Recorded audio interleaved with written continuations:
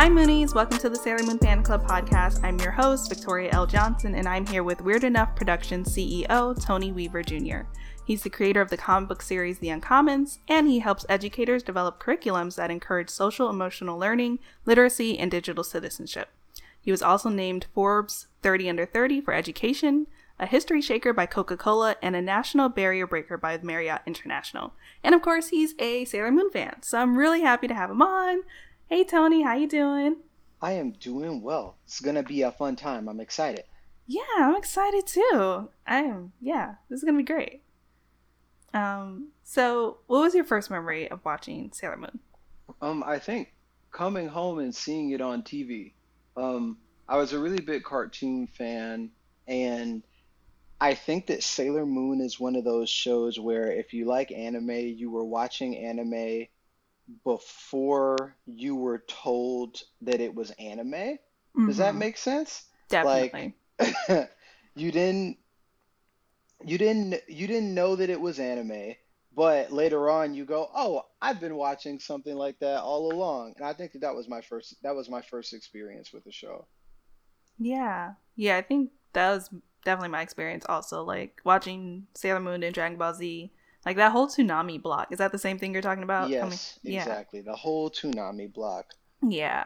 And I don't think I realized what anime even was until like maybe a few years later. When I was just like, oh, like probably like looking up like shows like Sailor Moon on Google and then like coming across like anime list or something. hmm Yeah. So how did you feel when you first saw it? Like what were you thinking? I personally, I have an aesthetic, and I can look back and go, "Wow, you've had an aesthetic for a while." And I Mm-hmm. really like color-coded teams. At any point in time, anything where I look at it and I'm like, "Oh, there's a group of them, and they all have corresponding colors and matching outfits." All right, I'm gonna have a great time. This is gonna be wonderful. You got me. I'm here. You got me. And I think that was the first thing. I think that was the first thing that caught me. Something that I think a lot of people can relate to when it comes to anime that we watch on Toonami is that I didn't live in a household where I had the flexibility to watch the same show at the same time every day, Mm-hmm. nor was I a person that could definitively say that when I was younger, I started watching a show from the first episode onwards. So I got dropped into Sailor Moon after the crew had already like met up. Um, and I think my first impression was I like this color coordination. I'm a fan of this. And then of course transformation sequences. Like how can you not? The thing I say about Sailor Moon is like they really got their money's worth out of those animation sequences. They were like, "Listen, this was really expensive and you're going to watch it every episode. Don't forget how much money I spent on this." You think that's what they show this the transformation sequence in every episode? Like this was a lot of money, so we're gonna get our money's worth. From a production perspective, it Mm-hmm. had to be. Like if I was a producer and they came to me and said, "Okay, so here's a move. We want it to really stand out when the characters transform into their more powerful forms. So I got this idea for this very color intensive, motion intensive, um, rotoscoping, all the sparkles, just all of it. It's only gonna last like 30 seconds, but it's gonna cost the budget of half of an episode. As a producer, I'd be like, you can have it, but I'm playing it every episode, every single one.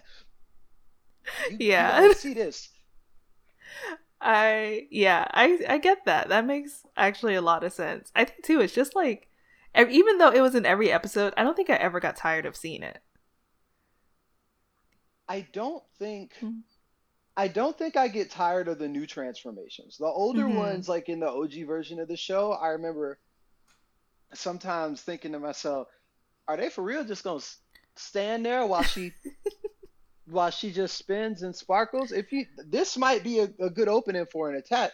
But for the newer ones, like some people don't like Crystal. I like how I can get behind it. I like Sailor Moon Crystal, Mm-hmm. and the transformation sequences in Crystal, you could tell that they were like, "Oh, you thought we had budget back then. Wait till you see this budget now, boy. I got thunderbolts and fire and water typhoons." moving all throughout this transformation, and those I never get tired of. Right. Yeah. No, Crystal definitely grew on me. Yeah, you're right. They are a little bit more elaborate in some ways. Yeah. Um, did you have a Sailor Scout or Senshi like you wanted to be or that you liked? So I'll say that I'm a Sailor V fan, Mm-hmm. just because from the beginning my thought process was always, why is she not leader of the group again? I'm a little confused because she seems to demonstrate the temperament, leadership abilities, and overall combat skills required to lead the squad, but she's choosing not to. And of course, as I watched the show further, I went, you know what? She was just doing her job. Can't even hate. That's the mature Mm-hmm. thing to do. Do your job. Protect the princess. It is what it is. But growing up watching it, I think I was always a Sailor V fan. Um, Most of my friends are Sailor Jupiter fans, and I'm like, Mm-hmm. I get it. I understand it. Yeah. Jupiter has she has some nice qualities. I wouldn't pick a fight with her, but I think there's something about Sailor V that I like in terms of the leader perspective. Mm-hmm. Um, I'm always a fan of characters that are really similar to the main character, but just one step ahead in some capacity. Like, I really like the comic book hero Spider-Man 2099, who's like, yeah, I'm from the future and I'm just better than your traditional Spider-Man. Or how Silver the Hedgehog is like, yeah, I'm from the future. Of course I'm cooler than Sonic. Or I don't know if you're a One Piece fan, but I Oh think yeah. Sabo is better than Ace. Like I'm a huge Sabo Huh. fan. I'm like, Wow. why don't more people talk about Sabo just in general? Um, so Sailor V does that for me. She fits that niche. Mm-hmm. Yeah, I definitely that makes a lot of sense too, especially since she was like the first Sailor Scout. Like she had a little bit more experience before any of the others even figured out they were Sailor Scouts. That's interesting though about Sabo though. I don't know. That's hard. I do love Sabo too, and I don't think he gets as much love as he deserves. Like his whole character is cool. Like him being a part of like the secret organization that's like trying to tear down the government is cool. Um, but yeah, I don't know if I'd put him above Ace. That's hard. I had a conversation with someone about this, and I said, I can't, here's why I can't stand Ace the way that other people stand Ace. Mm, Basically, I recognize his significance as a character, but when you think about it, spoiler alert for people that don't watch One Piece, yeah, um, sorry. Ace's death was kind of his fault. Like, Ouch. Yeah. Luffy went through, tore through Impel Down, gets to the Navy headquarters, and Ace, while locked in Sea Prism Stone handcuffs, watches an entire army of his closest allies get massacred just to get to him. And he turns around and stops running away because Akainu, a habitual trash talker, just talks a little bit more trash. I'm like, bro, you should. What are you doing? Go Yeah. home with your brother. Why? I was like, Sabo would never.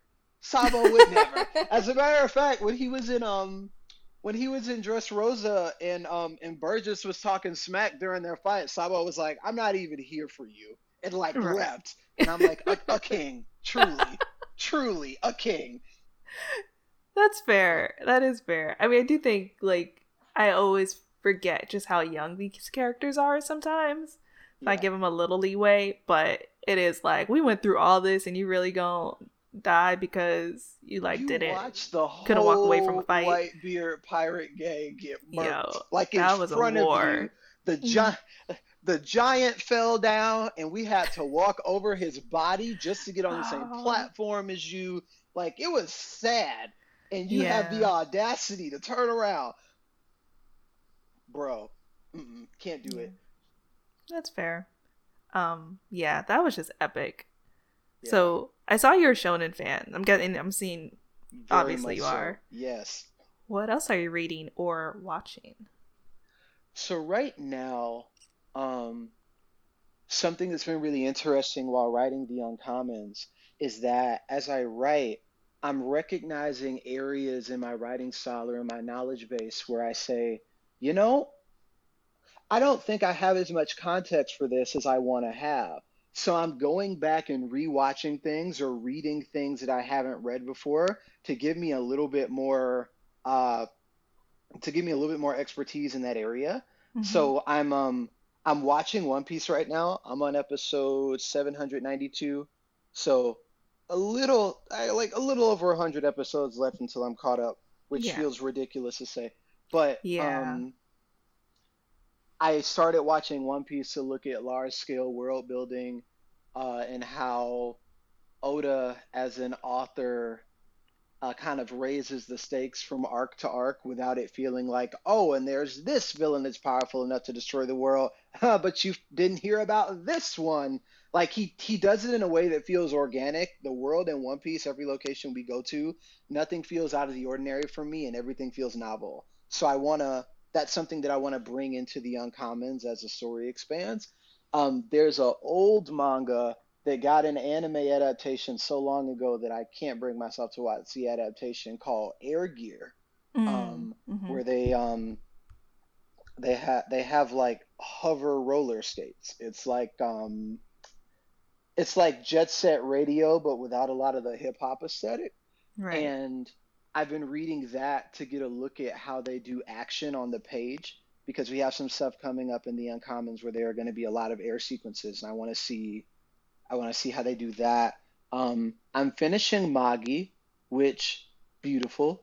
I wish the anime got a continuation, and to this day, I still have no idea why it didn't get a continuation. But I'm finishing the manga, and then the last one is a more sportsy Ice Shield 21, because everybody talks about Ice Shield 21. I watched Kuroko no Basket and I loved it. I literally finished it and went and bought 8-inch figures of everyone on the Generation of Miracles. I was like, this show is wonderful. I don't know why this wasn't in my life before, and I honestly resent all of my friends for not making me aware that this was a thing earlier. Mm. Um, and people are like, if you like Kuroko, then you'll like iShield 21. And I'm reading iShield 21 while I wait for Haikyuu to finish because I'm not getting caught up in a show that is to be continued. Not Haikyuu, because the hiatus is for that show are really long. Yeah. Man, that's a lot. Yeah. All of those are good. I am on episode like 800 and something in One Piece. I have about 40 episodes to go, which also to me sounds like, how did I even get here? This felt like impossible. Whole Cake is a really good arc. I'm only at the Mm. beginning, but I'm Mm-hmm. enjoying it a lot so far. There's Yeah. something about the way that Big Mom is set up as a villain that Mm-hmm. makes me feel, especially after Doflamingo, like Doflamingo is literally the equivalent of like, I'm evil and now I will laugh now. Yeah. You I thought love I couldn't be Doflamingo. more evil? Watch this. Like Guess again. Yeah. he's the epitome of like, yo, I'm a terrible person and Mm-hmm. you're gonna regret crossing paths with me. Whereas Big Mom, you get to her domain and you think to yourself, it seems like people are happy here. Why aren't they? Oh, that's why. That's Ah. why. Always a catch in One Piece. Yeah, it's always a catch. I think that one cool thing about the Uncommons is that we managed to take a lot of these anime themes Mm-hmm. and add some flair to them. And I guess the word would be add some cultural flair to them. Because have you ever Mm-hmm. have you ever watched an anime or seen a moment in an anime and your first thought is like, oh, that definitely wouldn't happen if this character was black. Ain't no way. Oh yeah. Yeah. Uh-uh. That happens to me with a Like lot of shows that's not in going general. down. Yeah. It's not going down like that at all. Um, Yeah.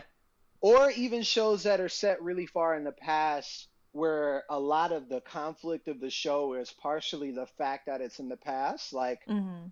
oh, I'm in love with this person, but he's away at sea and my love will carry on. And in my head, I'm like, this is compelling to watch and everything. But, if this happened today, you could just text him. I feel like Mm-hmm. the tension is a little artificial. Um, but in the Uncommons, what we try to do is add some of those cultural components because I think that when you incorporate culture into your work and you really do your best to incorporate diversity in a way that's not just, hey, this character has darker skin, but more of diversity of experiences, diversity of upbringings, diversity of thought processes, then what Mm-hmm. ends up happening is that for people that are a part of that culture, they get it. They feel seen, they feel recognized. And for people that aren't a part of the culture, it's a new experience for them. Like with the Uncommons, one of our characters, Influencer, when he's in his like civilian form, he has a box cut that's like perfectly flat all the time. Mm-hmm. Perfectly flat all the time. And I think some anime characters have these really complex hairstyles. Like Yugi has a really cool hairstyle, and it's just like that always. But with Influencer, we added cultural components to it because he's very much like, no, I can't do that because I need to go get my hair cut. Do you know that? Do you, do you Yeah. know how much upkeep is required for me to keep my hair like this at all times? And there's one point in time where one of them goes to the barbershop with him. We have like a little short that's not a part of the main story, where one of them goes to the barbershop with him, and it's like the white kid walks into the barbershop and sits down and looks and sees that like iconic chart of 30 black hairstyles on the wall and is like, what is this? I didn't know there were this many hairstyles. I never see this many black hair options in the video games that I play. And Influencer's like, yeah, you don't. You Mm-hmm. don't, do you? Right. Think And about that. yeah, exactly. I think as a writer, that's what I try to do, to take some of the things in shonen that we really like, but Mm-hmm. add cultural components to make people from marginalized communities feel seen and create a more rich experience overall for the reader. Yeah. And then you mentioned talking about the Uncommons. So if you can just give like a little bit of history, like how did you come up with Weird Enough Productions, and then how did the idea for the Uncommons come about in the first place? Definitely. Mm-hmm. So, Weird Enough Productions is my organization. I started it when I was a junior in college, because I felt as though there was an overwhelming need for diverse stories. Overwhelming. So overwhelming need for diverse stories. There's a need for new narratives, and I didn't feel like anybody was doing it justice. I felt like the systems that existed were ones where occasionally we get a cool film or a cool piece of content, but I didn't feel like they were operating at their greatest potential. So Weird Enough was supposed to be my way of saying, hey, I'm going to build this institution from the ground up that is rooted in uplifting diverse voices, telling stories that aren't traditionally told, and taking the mediums that we know and love and showing how those mediums can be enhanced if we're given not just a seat at the table, but like the whole table. Just give me you can have a seat at my table and watch and see how we do things. Right. Um, and one of the first things that we did at Weird Enough was this comic, The Uncommons. And The Uncommons tells the story of a group of unlikely outsiders that have to save each other to save the world. So our main character, Iris, is this West African girl who has a vision where she predicts a great calamity that threatens all life. She has no idea what it is. She has no idea where it's coming from, but she knows that if she doesn't do something about it, we're in trouble. So she goes to the scene of her vision, Delta City, and starts to build a team of people to combat this evil that many of them don't understand. But as she gets the team together, what she finds out is that all of them have something in their past that they're running from, and that they want to face the future ahead of them. They're going to have to settle that first. Nice. And how many issues do you have out? So currently, we put the comic on Webtoon. Um, Nice. on Webtoon, I want to say today we are on around issue number 7 in Webtoon. Internally, we are writing issue number 17 right now. So Wow. internally, we're pretty far ahead. I have to keep an eye on what I say when I talk to people. Um, Yeah. but we update on Webtoon every Monday, Wednesday, and Friday. And like I said, we're working on issue number 17 internally. We have a lot of content, a lot of story to tell. So it's not going to be one of those things where you read a comic and you're like, wow, this is wonderful. I love it. And you get to the end of issue number 1 and you're like, when's issue number 2 coming? And they're Mm-hmm. like, I don't know. Maybe I'll do another Kickstarter in like 8 months. I have no idea. The Yeah, it's rough. consistency is something that's really important for me. Yeah, that makes a lot of sense. Yeah, it gets rough with independent comics specifically, where it's like, oh, I love this issue. It's like, when's the next one coming out? But like, I get on the other hand, like, it takes time and money, and people have jobs, and Hmm. but That's awesome that you're doing it that way. I did read the first few issues, but I try not to read too much because I'm the same way. Like, I'll give away spoilers without like thinking about it. So I'm like, let me remain like a little bit ignorant and like read the first few, just so like I know what's going on, but so I don't give away spoilers by accident for anyone who wants to read it. So yeah. I'm the worst about spoilers, just in general. If I get too excited in a conversation with someone, I'll be like, yeah, in 5 issues from now, she's gonna. And my team's like, chill. I need you to stop. Yeah. I'm just like, I'll just talk and I'm like, wait, did that happen in the recent issue or did that happen like, was that a flashback? When did that happen? Right. I just lose context of time and I'm like, what issue did that happen again? Was that the first issue? Was that the 5th issue? Yeah. But yeah, so I love the idea, like, they have, in order to save the world, they have to save each other. And I'm kind of seeing that with, like, in the first few issues, like with Iris, she's talking to the influencer and she's like trying to get him to kind of believe in himself a little bit or like be true to himself again. Does that seem right? Am I getting the themes right? Yeah, I think what we say about influencer is that he's someone that has millions of fans, but he's not a fan of himself. And the idea behind his arc is supposed to be the ability that people have to grow, the ability that people have to move beyond their insecurities, and how that's really where their power lies. Right. Yeah, I thought it was really cool, and seeing like him being like really popular and like, you know, on social media apps and stuff, but also like kind of like the comments and stuff get to him. And it makes sense, like, if you are someone who tries to be like someone who influences others, who tries to be a positive person for other people, but it's like on the flip side, like you take in everything really easily to a degree. Yeah, it has. I think that for the Uncommons, what we wanted to do was create a story that was relevant with the themes that are going on today. Like something that really people could relate to when they look at the world around them and what's currently taking place in it. I think social media is something that has blown up in a major way. And there was an interview that took place with a former Facebook executive, and what he said was, I think we broke humanity. He was like, I think we broke it. I think that we took the need for human validation and added technology in a place where we shouldn't have, and broke it. And I think that that's something that, like, it's really easy to see and observe. Like, you see people on Twitter that'll see a tweet that's popular, save it, wait a couple of weeks, and then repost the same tweet, get thousands of retweets, and then go under the tweet and be like, haha, if you thought this was funny, follow me for more. And you're like, what am I following you for? You didn't even come up with this. What am I following you for? Or people that have Instagram pages that do nothing but repost other people's art.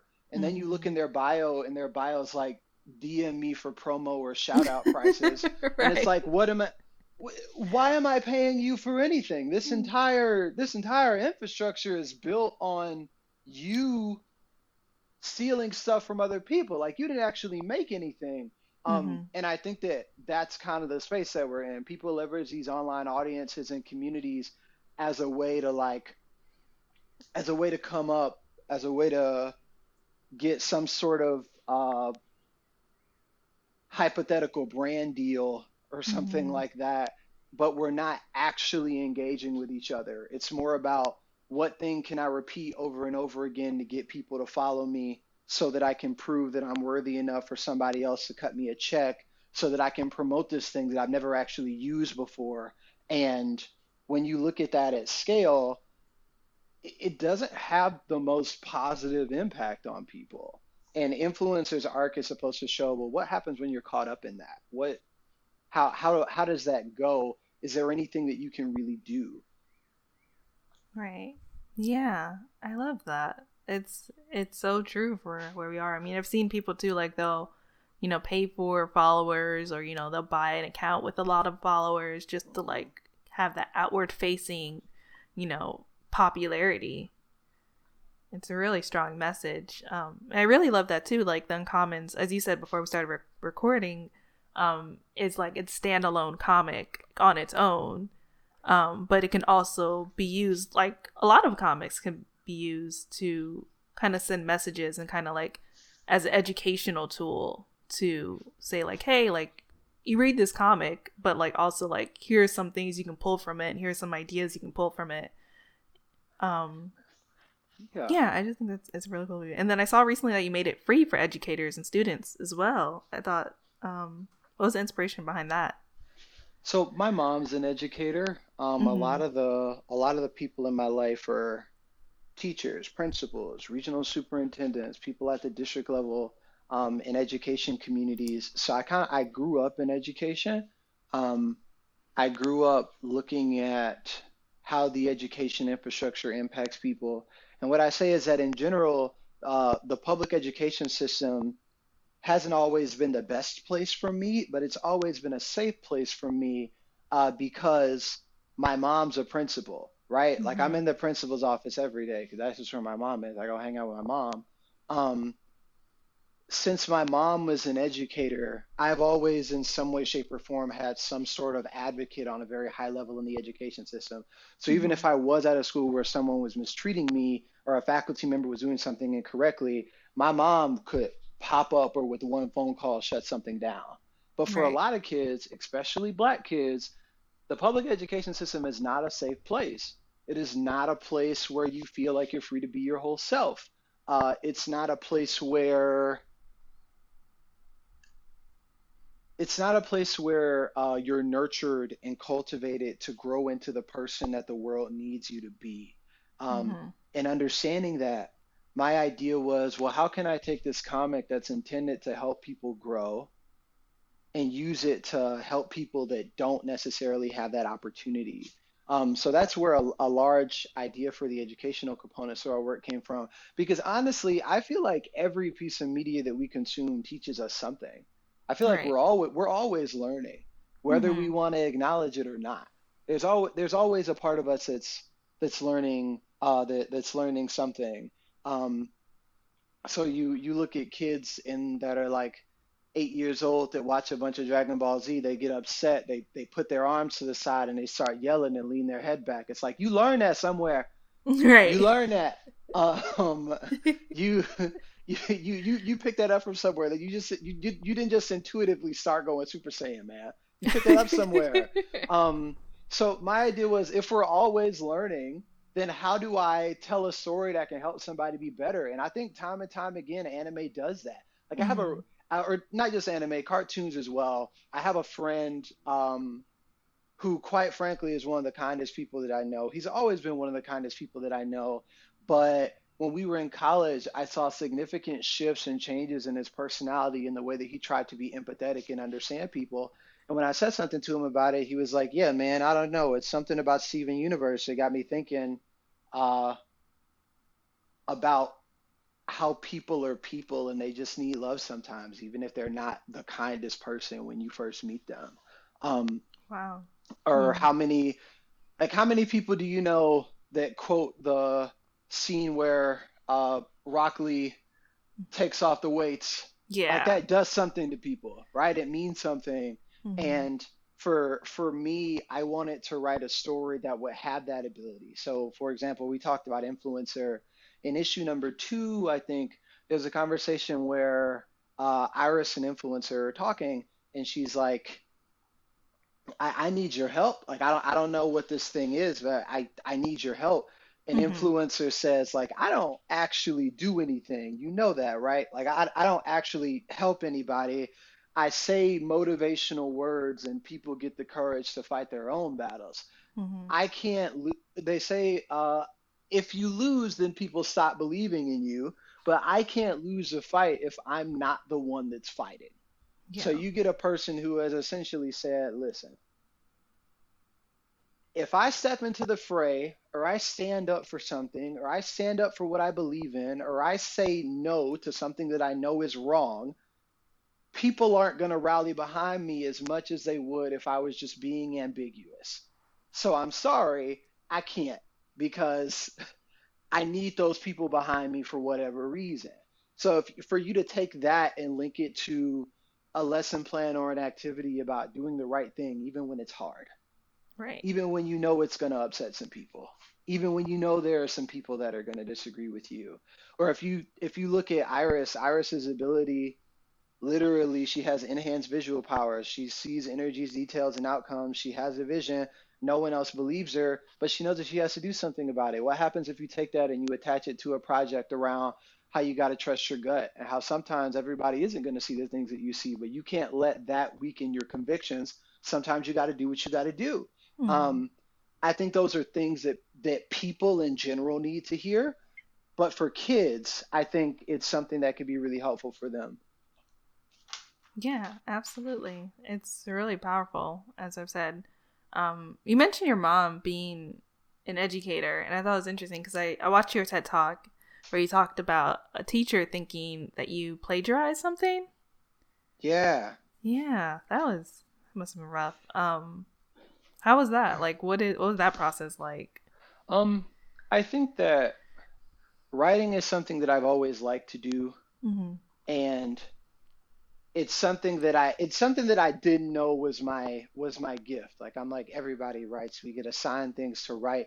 I gotta write these papers, I gotta write these reports and these assignments. I'm always Mm-hmm. writing. I don't know what you're Yeah. talking about. Um, but when I was in middle school, I got assigned a paper to write. And when I wrote it, I think it was one of the first times where for an assignment, my thought process as I was doing it was, I don't know, this kind of slaps. This is kind of Mm-hmm. I don't. This is heat. Like I remember Right. typing it and being like, I don't know, man. You might have Got done something something, here. bro. You might Mm-hmm. have done something. Um, I brought it to class really excited. And you ever had those moments where like generally when a teacher grades something, you're like, man, I don't even want to know. But when it's an assignment that you know you did well, you know you threw down on it, you're like, go ahead, pass that paper back. Pass it Mm-hmm. back. Let me see that. Are you done grading the papers? Right. I'm just checking. I'm just checking. Pass Like, the you paper back. good? Yeah. Um, and I got my paper back, and I was expecting a grade, but instead I got a note from the teacher asking me to talk to them after class. And various parts of my paper kind of circled and underlined, saying like, "Oh, did you write this? Did you do this?" Um, and that as an experience was one that was really negative for me because I'm like, "Oh, am I not supposed to be able to do this? Am I not Mm-hmm. supposed to?" Am I not supposed to have these capabilities? Especially because when you're really excited about something and you give that to someone that you trust and the feedback that you get is number one, not what you expect, but is also something that's tangibly negative.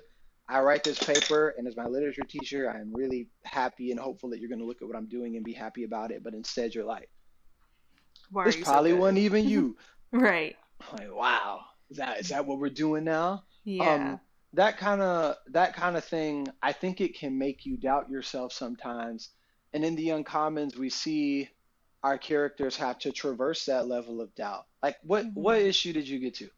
I got to issue 5. Okay, cool. So let me Hmm. think. Let me think. Hmm. Issue five, five, five. Hmm. So, like, they're fighting the villain who came down. Did the train scene happen yet? Train Mm. scene happens like at the end of five, right? I think so. Yeah. Okay, cool. So what Yeah. so what I was about to reference, I can't because I think it happens in like issue number 7. But Mm. um what I will say is that the doubt that Iris has isn't doubt that she just suddenly came up with out of nowhere. There was a person that was in her life whom she was very close to that planted those seeds of doubt. Hmm. And the she respects that person's word so much that that person doubting her makes her doubt herself. Hmm. And through this arc, of course, she's like fighting villains and she's building a team and she's being a leader. But there's also something personal that she's overcoming. Um, and I feel like that's certainly Sailor Moon equivalent or adjacent. Yeah. I was just thinking that. Yeah. Totally. Like, I think Sailor Moon with Usagi slash Serena, we see her, like, doubting herself and not thinking she can be the leader and, There's a few episodes like that where she's like, I can't do this. I don't know why I'm this person. There's even some like doubt amongst the other Sailor Senshi sometimes. Like Mars is like, I should be the leader. And even you're like, Venus should have been the leader, you know? Yeah. And it kind of makes sense. But then it's like, no, like this is you. This is your role. Like this is what you're meant to do. So like, you got this. You just got to have the faith and put in the work. Exactly. It's something that you have to step into. I think that everybody has what's the word? I think everybody has something that they can bring to the world that only they can bring. And if they don't, if they choose not to, then the world is fundamentally going to be missing something. And I think that throughout our lives, we have tangible opportunities to either make a decision and say, I'm going to step forward and I'm going to do this thing, or I'm going to recoil back and be afraid. And the contrast between Iris and Influencer in early parts of the Uncommons is meant to demonstrate clearly that. Iris is like, I am scared out of my mind, but something's got to be done, so I'm going to do it. And Influencer's like, I'm scared out of my mind, so I'm not going to do anything. And that's cool too. And I think that the moral is like, no, that is not also cool. Right. Stop it. Do things. Yeah. No, Yeah. I completely agree. Like I've seen like news stories about someone who does like I forgot what they're called, but like I guess like token booth clerks, or you know when you're like driving, when you have to like pay the toll. And like there was one guy, he was like so happy, and people are like, yeah, he brightens my day, like he is like the best like at this thing. And I'm like, that was like job was made for him, like, you know, like there's definitely something everyone has to contribute to the world. And Do you understand how cool you have to be to make somebody excited to pay a toll in the morning? right, exactly. Like this I leave the guy. house trying to not spend money. I leave the Exactly. house like when I leave the house, I talk to myself like my mom. Don't ask for none because you ain't getting nothing. Right. And then you see the toll guy and you're like, you know what? This is fine. This is nice. You got it, bro. Yeah. Like that's like his thing. So yeah, I totally agree with you. And yeah, definitely sucks that you had the plagiarism thing. I had a similar story, but won't get into it. But now I think it's amazing because now you have like your writing being read across the world. It's on Webtoon, it's in bookstores. I saw pictures of you at Phantom Comics in DC, which is one of my favorite comic book stores. They're amazing.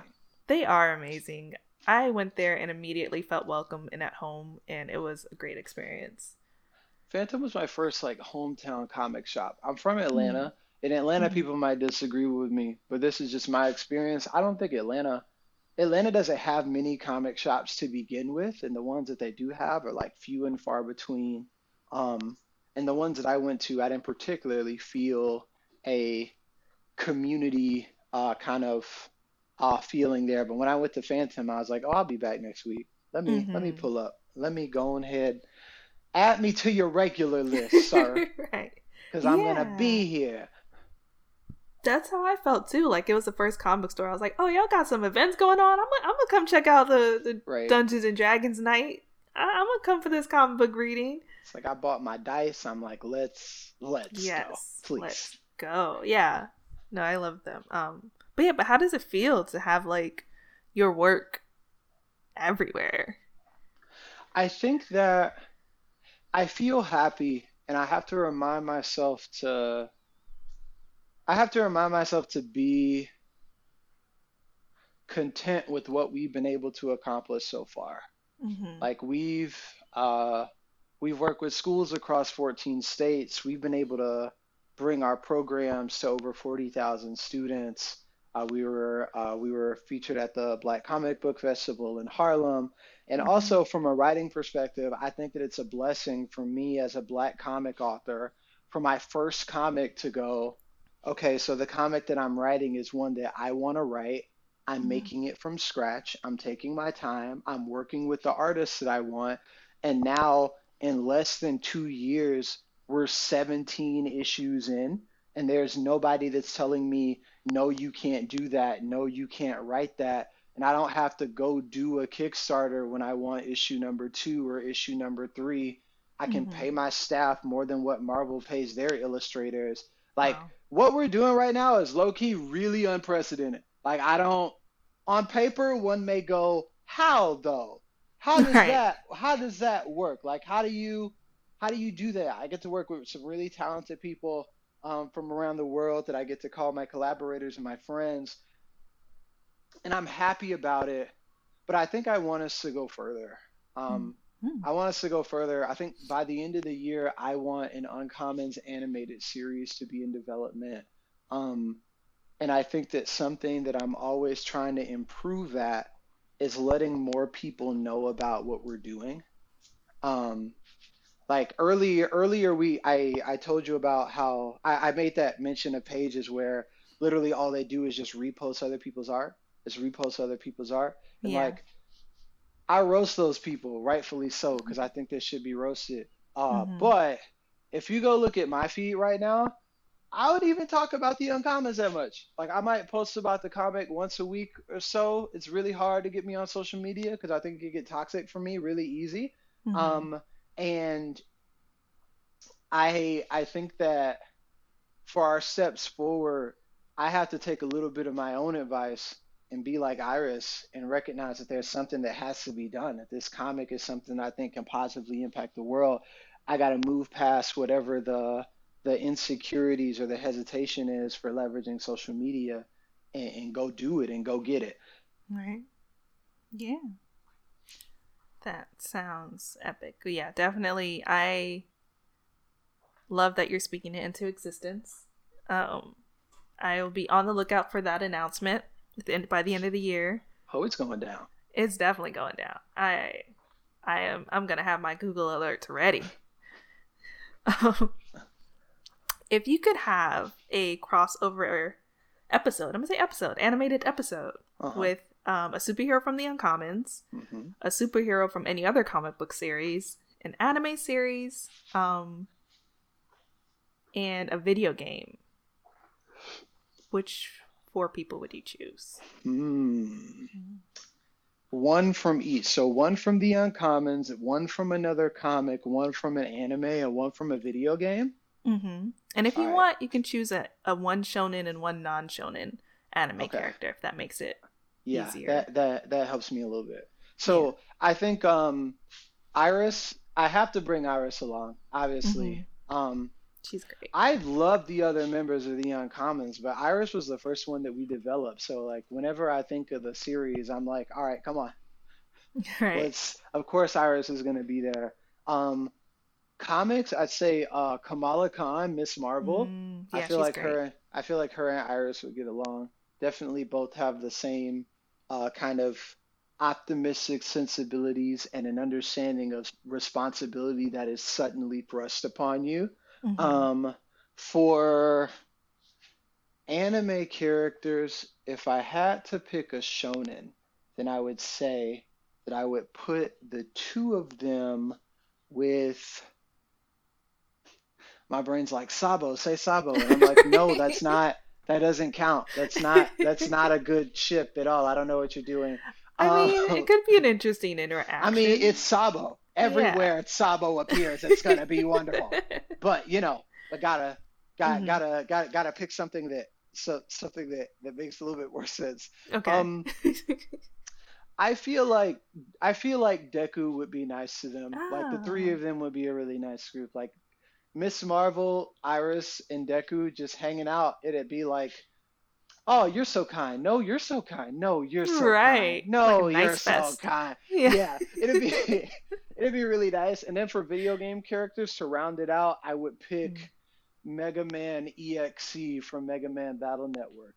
Nice. And just have him come hang out. I think that between the 4 of them, that'd be a really fun time. I have no idea what they do. Like they probably wouldn't leave the house. They'd just be like, "This is nice. Let's drink hot cocoa and watch movies." Yeah, I spoke with Stephanie Williams, Steph I Will, in a previous episode, and she mentioned how like you can basically place every character in the living single like setting, and like it would work. And yeah, so I totally watched that. I'd love to see all of those people, all those characters in one place. We're just hanging out. We're just hanging out. Chilling out. Maxing, relaxing. All cool. Exactly. Oh. And what advice would you have for anyone who wanted to start their own comic book or write their own comic book or start their own company? This is gonna be weird. If you want to start your own company, Well, my weird. first word of advice would be don't. Don't do it. Which I say lightly, jokingly, but there's a Mhm. part of me that's like, if I didn't start this when I was in college, I don't know that I would have done it because it's Mhm. very stressful. You lose lots of sleep. There's not a lot of work-life balance in the beginning. Um, I think if you want to start your own company, make sure that what you want to accomplish by starting your own company is something that you literally can't do in any other way. If there Mhm. is a way for you to do it that doesn't involve starting your own company, then don't do it. Like for me, entrepreneurship was something that I was, uh, what's the word? I didn't choose it. I was compelled to do it, if that makes Mhm. sense. Yeah. So it's not, oh boy, being a CEO would be pretty cool. It's more of like, oh, hey, look at what's happening in Ferguson. Media stereotypes are having a tangibly negative impact on the Black community. In order to combat that, we need positive narratives. Who's doing that? Why is nobody doing that? I guess I have to do that. How do I do that? Oh, I have to make things. I have to make things. Oh, I need financing. Oh, I need financing. I have to get a business license. What's that? And suddenly Tony is a CEO, and it's Right. like, oh, this is what we're doing. Um, I think uh, more practical advice, if you do choose to go down that path, I would say is plan, plan, plan, plan. Mhm. Be very clear about your goal and what you want to accomplish, and use that goal, use where you are, and then use your goal as a way to make a little map from where you are to where you want to be. Generally, it's never as complicated as you think it's going to be, and 9 times out of 10, there is somebody that's already accomplished something really similar to what you're trying to do. So leverage those people as a blueprint to figure it out. If you go in trying to do everything by yourself and reinvent the wheel, you're never going to get as far as you could get by just like stealing somebody else's car. That's the metaphor that I like to use. Don't reinvent the wheel, steal someone else's car. If it's already there, the model already works, you're trying to get there, why reinvent the wheel? Just hop in the whip and Yeah. skirt, Tweak it a skirt, be little. gone. Yeah. Yeah, just go. Um, if you want to write something, I would say find a team. Mhm. Like everybody talks about mangakas like they're these divine otherworldly beings. But even Oda has assistants. Horikoshi has assistants. Right. Kishimoto has assistants. Everyone has assistants and editors. Like it's weird sometimes for someone to think about like Toriyama and him submitting a Dragon Ball Right. draft and an editor being like, no, try something else. But that happens. Like that's Mhm. how it goes. During the Android saga, especially, his editors were like, I don't think this is slapping. I think you need to do a little something something. And that's Yeah. where 18 and 19 came from because they were like, "Oh, Oh. cool. Let me add some spice in here." But you get people that are writers that say they want to write something and then think that they can go lock themselves in their closet and come out a couple of weeks later with the next like Odyssey or the next One Piece when that's Mhm. rarely how it goes. Everybody has a team, everybody needs a team. Um, and if the story that you were telling is one that truly needs to be told, I'd wager that you should be able to win people over to your cause and mobilize people that are ready to participate and help create that story. Um, Mhm. so that's what I'd say. Get a team. Like I love my team. Um, Hannah Lee and Andy Robles Valdez are two of the most talented illustrators that I've ever um, been able to work with. And the fact that I get to work with them all the time on this project is beautiful. Hannah contributes ideas, Andy contributes ideas, and we have a working relationship where I can submit an idea and they'll go, I don't feel like this is the play. I feel like it was 2 o'clock in the morning and you really wanted the script to be done, so you just threw this in here. I don't think that's what we want to do. I don't think that you should be happy with this. And generally I'll be like, you know what, you're right. I was Mm. trying to sleep. Let me go Right. let me go improve things a little bit. Like I think that Hollywood culture always lifts up one person. It's always about Hmm. this one person. It's always like award-winning director or Right. like Golden Globe nominated actor. And I'm like, I don't think that's generally how it goes. Even Denzel has an acting coach. Like, Hmm. you need people. Ava DuVernay has a quote where she says, "If your dream only includes you, then you're not dreaming big enough." And I think that that's what it is. If you got a story you want to tell, you got something you want to make, the first thing you need to do is go find somebody else to be on the journey with you. And if you can't find anybody else that gets passionate about the story in the way that you are, maybe that should cause some reflection. Right. Yeah, maybe need to go back to the drawing board or the writing table. Yeah. Yeah, that makes sense. Yeah, I think you definitely need that, like, someone who can be honest with you and get that honest feedback and make sure you're always on your A game or you're turning in A game work. I think Oh. very often when we think about creativity, there's this concept that people get of like ideal creativity where they're like, I want to be so big that I can have this unlimited budget and have an unlimited amount of time to work on it and just go work and nobody will question me until it's done. Frank Ocean, pretty much. They want to be Frank Ocean. Yeah. Everybody wants to be Frank Ocean. Um, but I don't think that's ideal creativity. In my opinion, ideal creativity is when someone is like, yo, I have X amount of time, I have X amount of money, I have X amount of resources. What cool thing can I get out of this? And Hmm. the things that tend to come out of that are iconic. So when someone says, hey, I'll give you a spot for this weird adult themed children's show that you want to make about someone fighting an evil warlord through time, but you only got 11 minutes an episode, and you go, cool, I'll figure it out. And that's how you get Samurai Jack. Like it, Right. I feel like constraints help. So if your creative style is one where you go, oh, well, the only way I can do it is if I have nobody holding me accountable and I have an unlimited amount of money, then something's off. Right. Yeah. No, definitely. That makes a lot of sense. Constraints can help. Um, and yeah, that kind of leads me to my next question. I think you might have answered it, but you might remember at the end of every Sailor Moon episode, there was a Sailor Moon Says phrase where she would like give a PSA or like, say something that, like a piece of advice. So if you had one, what would it be? Like Sailor Tony says. I'm imagining myself like in the magical girl transformation. Wonderful, It's beautiful. amazing. Yes. I'm having a great time, and I would play it every episode. Truly. Yes. Because Um, it's worth it. And you're worth it. I would say if I in into the episode, it's like all right before everybody goes home. Um, I'd say Sailor Tony says, believe in yourself. Hmm. Classic. You got to. You got to Hmm. believe in yourself. And I think I struggle with that sometimes, and the way that I get around it is probably not the most healthy way to do it, but I tell myself, there are people that are a lot less talented than you, aiming a lot higher than you're currently aiming. Are you really going to let them dunk on you like that? You really going to do that? Yeah. You going to let It's those people dunk on you? whatever works. Yeah. No, I think the same way sometimes where I'm like, I could have did that. Why didn't I do that? The confidence of Yeah. other people is like astounding.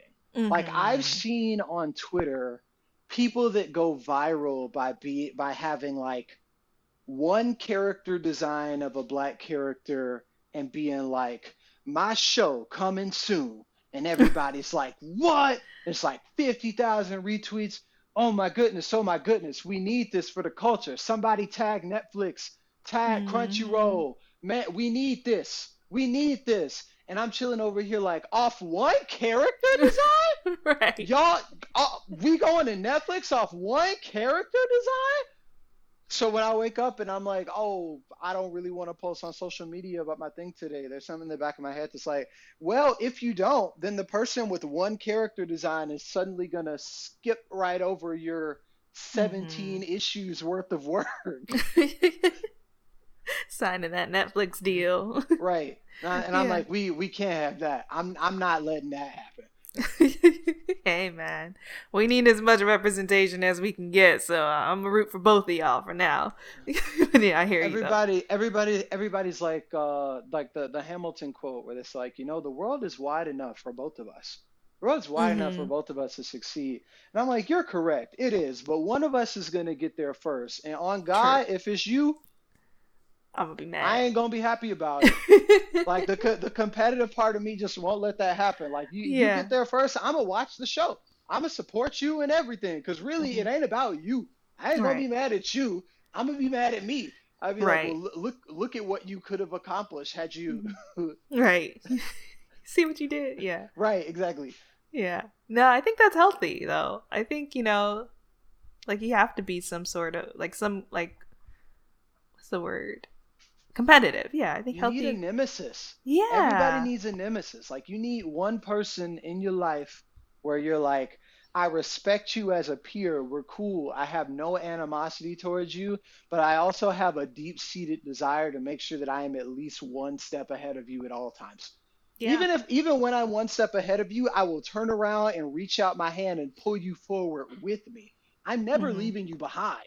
Yeah. But internally, I always want to be like one. I got to be like a couple of paces ahead of you. Um, I think that's healthy to have. I have friends that are like that. There are two artists that I know, and their names are escaping me right now. One of them is the one that drew Lost Children of the Diaspora, and the other one is the one that drew what's the Noir Cesar fighting manga? Hmm. Um, Oh. eh, Exogenesis, yeah, Nicholas Exogenesis. Draper Yeah, Ivy. yeah. So Nicholas Draper Ivy, Mm-hmm. and I want to say Salah. the other guy's name is also Tony. It's like Hmm. it's like Michael Tony something. But the two of them, they have a thing where it's like, yo, I respect you, but I'm trying to beat you all the time. And Right. I need you to know that. And when they interviewed Nick about exogenesis, they were like, what made you do exogenesis? And Nick was literally like, because if I didn't, then he would have. And we can't have that. I don't want that. And I remember reading that and being like, goals, bet. I Mm-hmm. feel that. I feel that. And the other guy's Michael Tony. Yeah, okay, cool. Michael Tony, yeah, yeah. So you were right, ish. But yeah, I've heard of him. I've heard of another project of his, but I can't remember. But yeah, I think we're in a really cool place for Black creators right now. So many people are making, and I think that's yeah. beautiful. Like Geneva Bowers, Mm-hmm. who was our character designer for the Uncommons, has a comic on Webtoon called Hover Girls. It's really amazing. Yeah, Um, she was on the Geneva's. podcast. Mm-hmm. Oh, really? What? Yeah. Wow! Yeah. Wow! We talk about Hover Girls. It's episode 6 if anyone wants to listen. Yeah, she's Gen- great. Gen- I love her. Geneva's working hard and creating all this amazing stuff. I think that in publishing right now, there's a big focus on middle grade graphic novels, and it's creating a lot of opportunities for Black creatives. So like for example, Jerry Craft is a graphic artist who's been drawing comics honestly for I want to say like as long as I've been alive. Don't let him hear me say that because he's my mentor and he'll be like, "Why are you putting me out like this?" Right. Put my But business out here on the streets. this year he won the Newbery Prize for his graphic novel New Kid, and number one, like he's one of the only Black people to have ever won the Newbery Prize, but also is the first graphic novel to ever win the Newbery Prize. And Jerry Wow. did that, so it's like, whoa, we're Hmm. the opportunities are there, and the time is now. Like if you're gonna do something, even if it's just traditional prose, all the cool all the cool stuff that's happening with Children of Blood and Bone, Tristan Strong Punches the Sky. Like Mm-hmm. there's so much growth happening right now that it's kind of like a mad dash for, yo, how far can we go? How far can we push it? And I'm happy that I get to be surrounded by all these creatives that are constantly pushing the envelope, because it makes me want to reach out and do better and do better and do better, because I'm getting there first. I'm doing it. I'm getting there first. Facts. Um, yeah. So if anyone wants to follow your journey to get the announcement when you get your animation deal, where can they find you? So check me out on Instagram and Twitter at Tony Weaver Jr. Weird Enough is at Weird Enough HQ on most platforms. You can find us on weirdenough.com as well. And our comic, The Uncommons, is on Webtoon. We update Monday, Wednesday, and Friday. Wow, there's a lot of updates now. I gotta All the catch up. time. All the time. I That love was it. my thought process. I was like, listen, what is the easiest way for me to distinguish myself from other indie comics? I can just drown you with the amount of content that I have. Mm-hmm. That's it. It's like, how do you distinguish yourself? Do more and be consistent. That's how. Facts. Facts. Um, yeah, and if you want to find me and the podcast, you can find me at Miss Old School with a K, and you can find the podcast at Moonies Club on Twitter and Moonies_Club on Instagram. And that's it. Thank you so much, Tony. Thank you. This is really fun. I feel like I learned so much.